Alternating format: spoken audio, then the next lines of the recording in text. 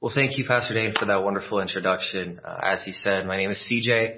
I'm actually from this neck of the woods. I grew up in the high desert and only recently moved down the hill with my parents. I just graduated from Grand Canyon University, where I was fortunate enough to meet Pastor Dane's daughter, Kayla. And then, as he mentioned, I'll be headed to Phoenix Seminary for the remainder of my education, pursuing the Master of Divinity.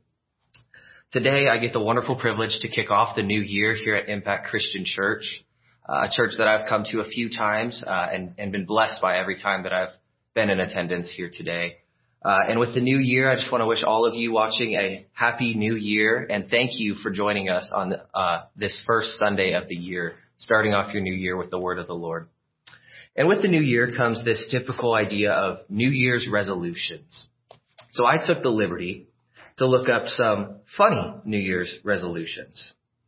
And so there's the typical, I want to exercise more, I want to run, I want to diet or lose this amount of weight.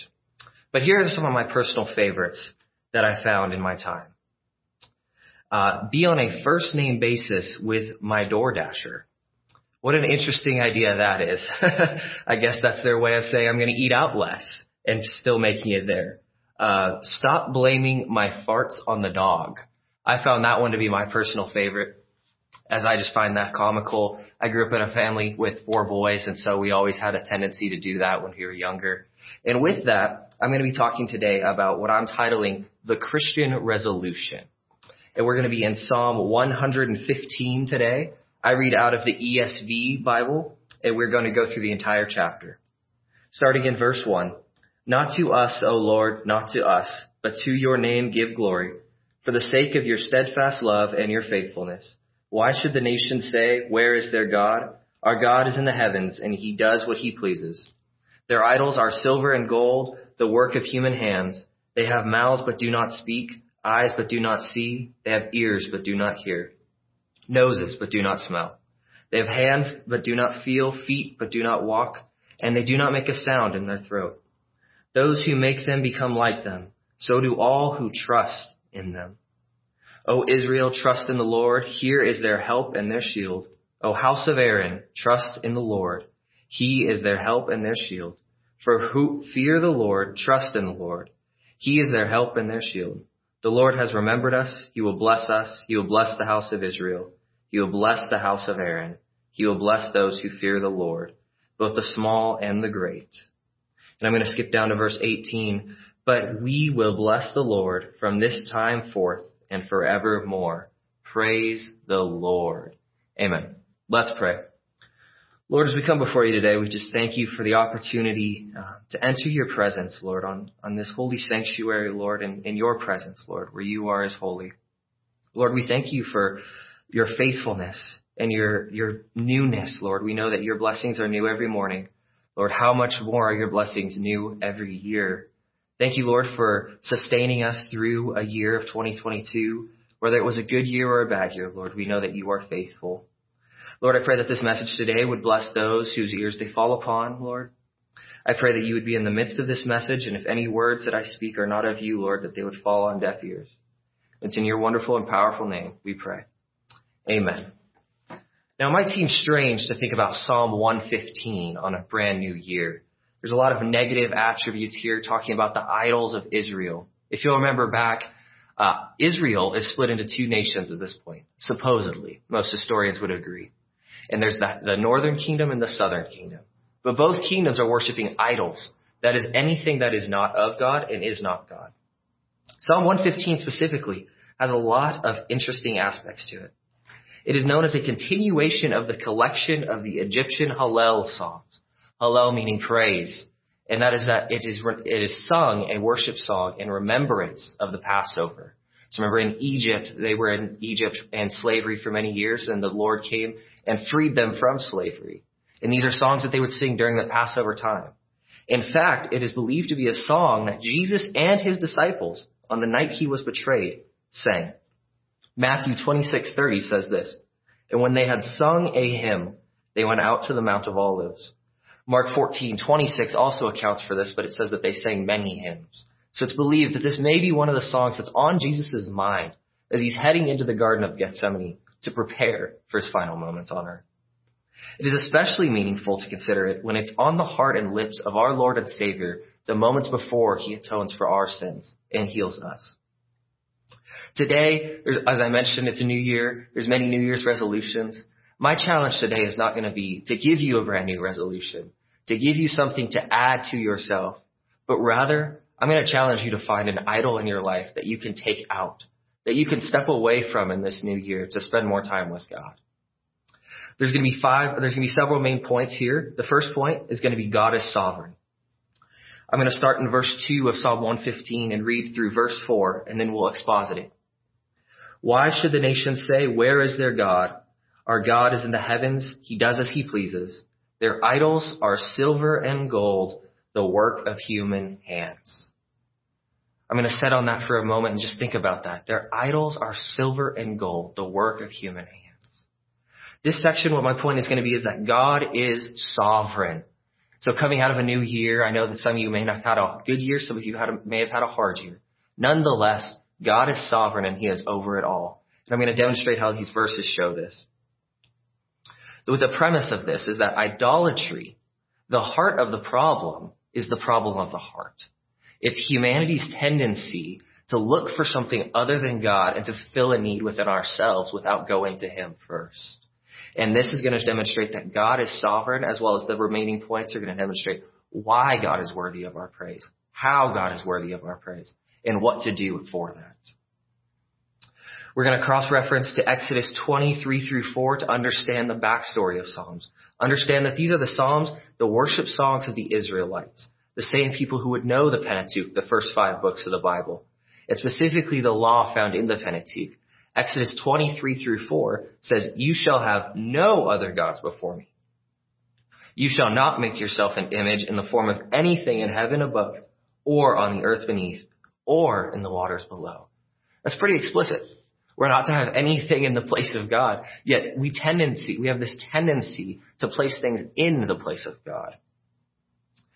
And then verse 1 is really where I want to dwell for a moment here today. It says, not of us. The singer of this psalm understood that when God did wonderful things, the glory should be given to God, not to God's people, not unto us. Even if there are a sense of we're in the activity or we're doing the physical activity, it's still of God and he deserves the glory. That's the premise of where we're going to go today, of idolatry and attacking the heart of idolatry. This posture, as I'm going to call it, is a posture of humility. And it was once said to me that pride is driven out when humility is best lived. And think back to what I said in the beginning, that Christ, on the day of his atonement, on the day of his death, his crucifixion, was probably thinking of this verse. And he said, not of me, Lord, but for you be the glory. Not of me, Lord, but to you be the glory. That's because God is over it all. And then in verse 2, we skip to this idea that the nations, probably those are the Phoenicians, the Canaanites, maybe the Philistines at the time, are judging those of Israel. They're saying, where is their God? In this time of oppression, in this time of difficulty, they're saying, where is their God? How many of us have been in a season of life where we've questioned, where is God right now? How many of us have done something similar in many of our situations of life? You said, God, where are you? God, why are you silent? That's what the nations are accusing our God of. But what I'm going to encourage you with here today right now is that God is sovereign. You may not know that he's in the work, but he's still in the works. This idea of mocking God is an example of people thinking they are sovereign as the nations, that they deserve it. It's the opposite, the counteraction of verse 1, where the glory is given to God. They're seeking the glory for themselves and not for God. Isaiah 13:39 speaks about the oracles against the nation is what those chapters are called. And it's where God indicts. He brings a charge against very specific nations, Tyre, Sidon, Egypt, Philistia. All of these various nations, he says that all of you think you are sovereign and are above me. You are not. It was very natural that the heathen should say, where is God? Because they had no outward emblem, no visible image, no tangible token, whereas the heathen had many gods, such as they were made of wood, stone, and so they asked, where is your God? They had these little idols that they could hold in their hands and cling to in their time of need, whereas our God is spirit. He's invisible, and we can't see him. The psalmist asked God to deliver his people so that he would be glorified among the nations, and the Gentiles would have no reason to think that God would forsake them. That's where he speaks of our God is in the heavens. He does all that he pleases. God does not need supervision. He is sovereign. He's the one above all. He runs everything as he desires. 1 Chronicles 29:11 through 12 says, "Yours, Lord, is the greatness and the power and the glory and the majesty and the splendor. For everything in heaven and earth is yours. Yours, Lord, is the kingdom. You are exalted as head over all." If that doesn't explicitly state out God's sovereignty, then truly I do not know what will. But this idea of God in the heavens is difficult, and we'll come back to that. So don't freak out for a moment. Just step away from it for 1 second. And I want to focus on that last part of verse 4. It's made with human hands. Think about this. The Maker made us, and we're making something that disgraces him. How impactful that should be to us. It is interesting to consider that our God made us in our hands. He made the hands that turn around and make idols of their own desire and on their own accord. In our context, we can be so quick to judge because, well, we don't craft physical idols. Maybe we do, but most of us probably do not. Our idols are most likely intangible. Well, A.W. Tozer does not leave us hanging. He says, an invisible and intangible idol of the heart or an idol of the mind is just as offensive to God as an idol of the hand. How powerful that is, that God is sovereign. He made us. How much more are we to glorify him with our hands that he made? Skipping down, we're going to read into verse 5. They have mouths but do not speak. We're going to dwell on that just for a moment. That one little section. They have mouths but do not speak. Think of all the times in the Bible that God has spoken to us. He speaks through the prophets, which is well known through Isaiah and many of the prophets. You'll see something to that likeness. Think of Exodus chapter 3. God is speaking at the burning bush. It is his name that is resounding to all those around him. But think more importantly, as I lead into the next part, of God's covenant. God's covenant relationship with every single one of us in the new covenant. God made a covenant with Abraham in Genesis 12, reiterated in Genesis 15. He made a covenant with David in 2 Samuel chapter 7, and those covenants are seen. We just went through the Christmas season where you see the verse. He's from the line of David in Isaiah, and that's reiterated in Matthew, where he says that Joseph is from the line of David. God speaks something, and what he speaks is true. Therefore, God is for us. He is faithful forevermore. The third point is where I'm going to dwell a little bit more time. God is worthy of our praise. He is worthy of it, more worthy than any of these idols.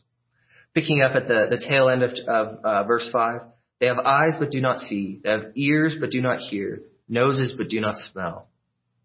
What an interesting thought to think of that. Because if you want to follow Jesus because he's give you a better life, that too is idolatry. Follow Jesus for the sake of Christ, for he is worthy, Paul Washer once said. Look quickly back to verse 1. Not unto us, but your name be the glory. Your name be the glory. This is a powerful sentence that seems to indicate a very serious desire to renounce any glory to self. One of the idols that I truly think in our generation, in our Western world, is plaguing us the most, is the idol of self, the idol of pride and power combined. But here we're saying that God is worthy of the praise. We're not worthy of the praise. Neither is anything else that we've made or he has made. God alone is worthy. Look at a few tangible senses that he lays out, the psalmist lays out. Vision. Look at Proverbs 15:3. The eyes of the Lord are everywhere, keeping watch on the wicked and the good. Look at 2 Chronicles 16:9. For the eyes of the Lord range throughout the earth to strengthen those whose hearts are fully committed to him. Look back at that. The hearts are fully committed to him. Not just their hands, their hearts. And then finally, I want to look at Genesis 1:4. Thinking back to the time of creation, it says, God saw that it was good. God saw. That implies that he's looking. He sees us. And what a pity it is that we pity a blind man. And it is strange to worship a blind image in turn. We pity those who cannot see for themselves, yet we often cannot see for ourselves as we are led blindly astray by these idols who cannot see us. We have a God who sees us and cares about us because he is faithful. Finally, there's a sense of smell. There's several verses, but I'm going to look at 3 here. Genesis 8:21, the Lord smelled the pleasing aroma and said in his heart, never again will I curse the ground because of the humans, even though every inclination of the human heart is evil from childhood. I'm also going to look at Ephesians 5:2, and walk in the way of hope, just as Christ loved us and gave himself up for us as a fragrant offering and sacrifice to God. Leviticus also frequently speaks of a beautiful aroma, a wonderful aroma rising to God through our sacrifices. What our life in Romans 12 is called to be a sacrifice for him. How much better should that aroma be when it rises to him?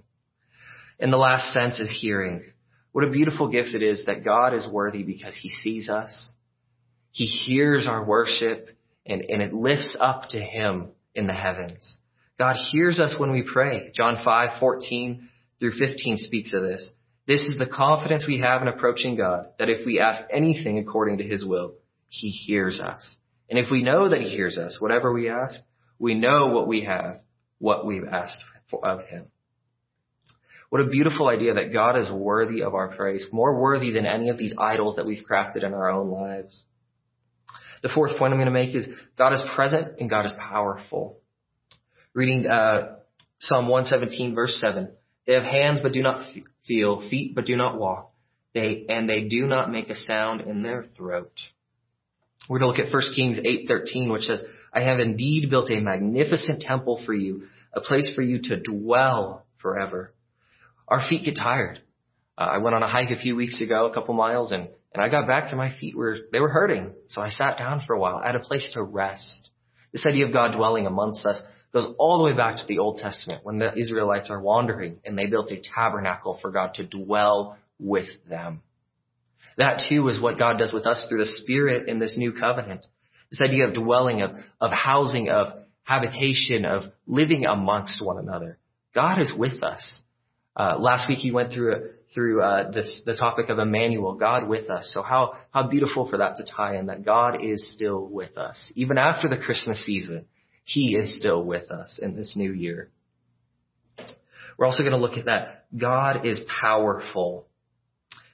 They have hands but do not feel, feet but do not walk. In this part, they do not make a sound in their throat.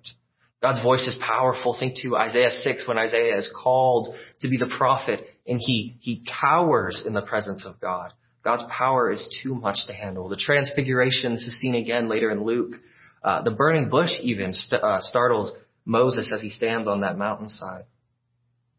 Genesis 5:8 says this, and they heard the sound of the Lord God walking in the garden in the cool of the day, and the man and his wife hid themselves from the presence of the Lord God among the trees of the garden. Now that speaks of God's presence. He's walking amongst them. He has feet and he can walk unlike these idols, but also the power of God, that he's able to come down and dwell amongst us and live with us if he chooses. The final point on power is going to be Acts 11:21. The Lord's hand was with them, and a great number of people believed and turned to the Lord. We spoke about the hand of the Lord previously and how they have hands but do not feel. The Lord's hands are in the midst of all of our lives right now. And the power that's revealed in this verse is that people believed and turned to the Lord. That alone is an act that the Lord can work through us. We by ourselves will never turn to the Lord in our own will, on our own accord. God must do something supernatural in us to stir that and to cause us to go in his direction. Finally, we're going to look at what the application aspect of all of this. The so what, as some people would call it. Trust in the Lord. Figure out what that one idol in our lives is right now that God is challenging us to remove, to spend more time with him. To remove and recognize God's sovereignty. To remove and recognize God's faithfulness and his worthiness. We're going to breeze through these last verses 8 through 18. I won't read them all, so don't worry, but we are going to breeze through them. We're going to look at Jeremiah 2:5. This is what the Lord says. What fault did your ancestors find me, that they strayed so far from me? They followed worthless idols and became worthless themselves. We're going to look at verse 8. Those who make them become like them. So do all who trust in them. That idea of trust, That last phrase right there is going to set up the rest of this chapter, where we're called and encouraged to trust in the Lord alone in this new year. Think of this verse I just read, Jeremiah 2:5, where it says their ancestors fall back into idolatry frequently. And that is what the indictment is coming against them, that Israel falls into idolatry, and they're praying, Lord, don't let us fall into idolatry. Not of us be the glory, but to you be the glory. May that be our prayer in this new year. And it is interesting to note that in this section, as I head on to verse 9 through 18, that these idols are never once called dead. Never once does the psalmist say that these idols are dead. He describes them. They have hands but do not feel, feet but do not walk, things that are lifeless. But he never goes so far as to call them dead. And that is because these idols were never once alive. But our God, as I said, is faithful, is worthy, and is present. He is alive. He is God with us still in this time.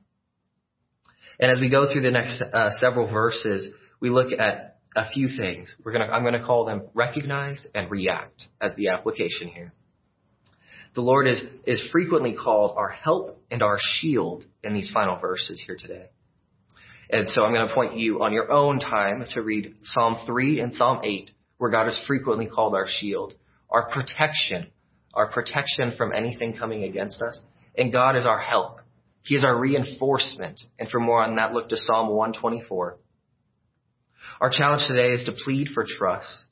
Knowing the folly of idolatry should renew our trust in the true God and compel us to look to him as our help and our shield. In this, we have something of Peter's heart when he said, Lord, to whom shall we go? You have the words of eternal life, in John 6:68. We are to trust. The singer's exhortation repeat, not to us, but to him. Trust in him for all of our works, all of our ways. And then we are to recognize. That is to recognize that God is the only one who can help us through this. And then there's a reaction.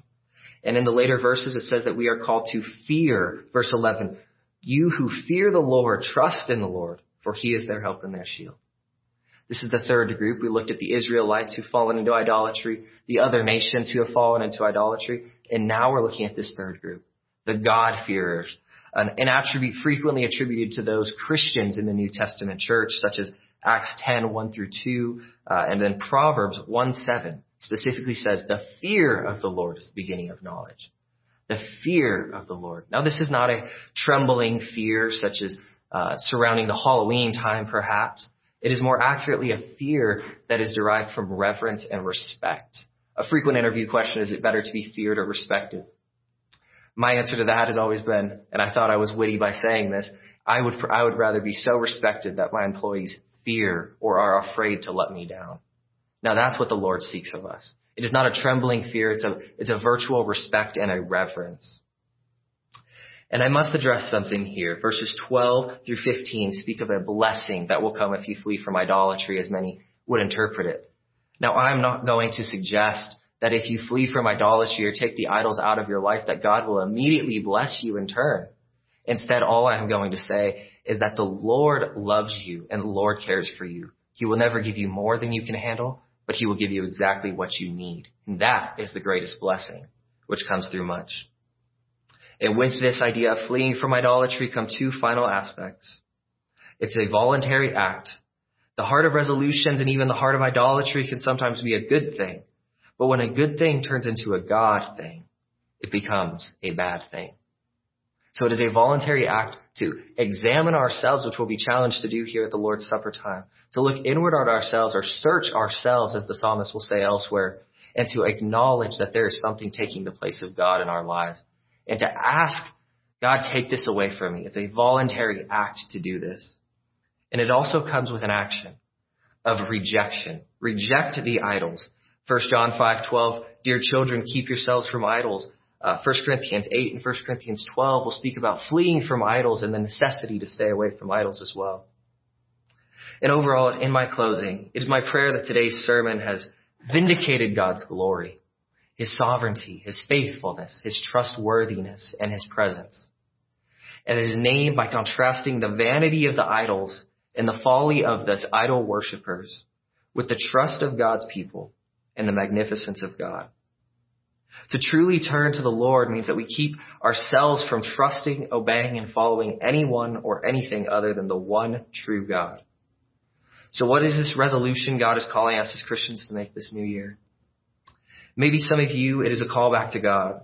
Maybe it is a decision to abandon your idols and trust in Him, just as Israel is called to do repeatedly throughout their history. Maybe it is to leave something behind, to take down the worthless idols in our lives, to take something out of our lives rather than trying to put something new in, as is constantly the rate of these New Year's resolutions. For some of us here today, there's a sense that you have never taken the idols out of your life, and He is calling you to do just that today, to tear down these idols, to put Christ as the priority of your life for the very first time.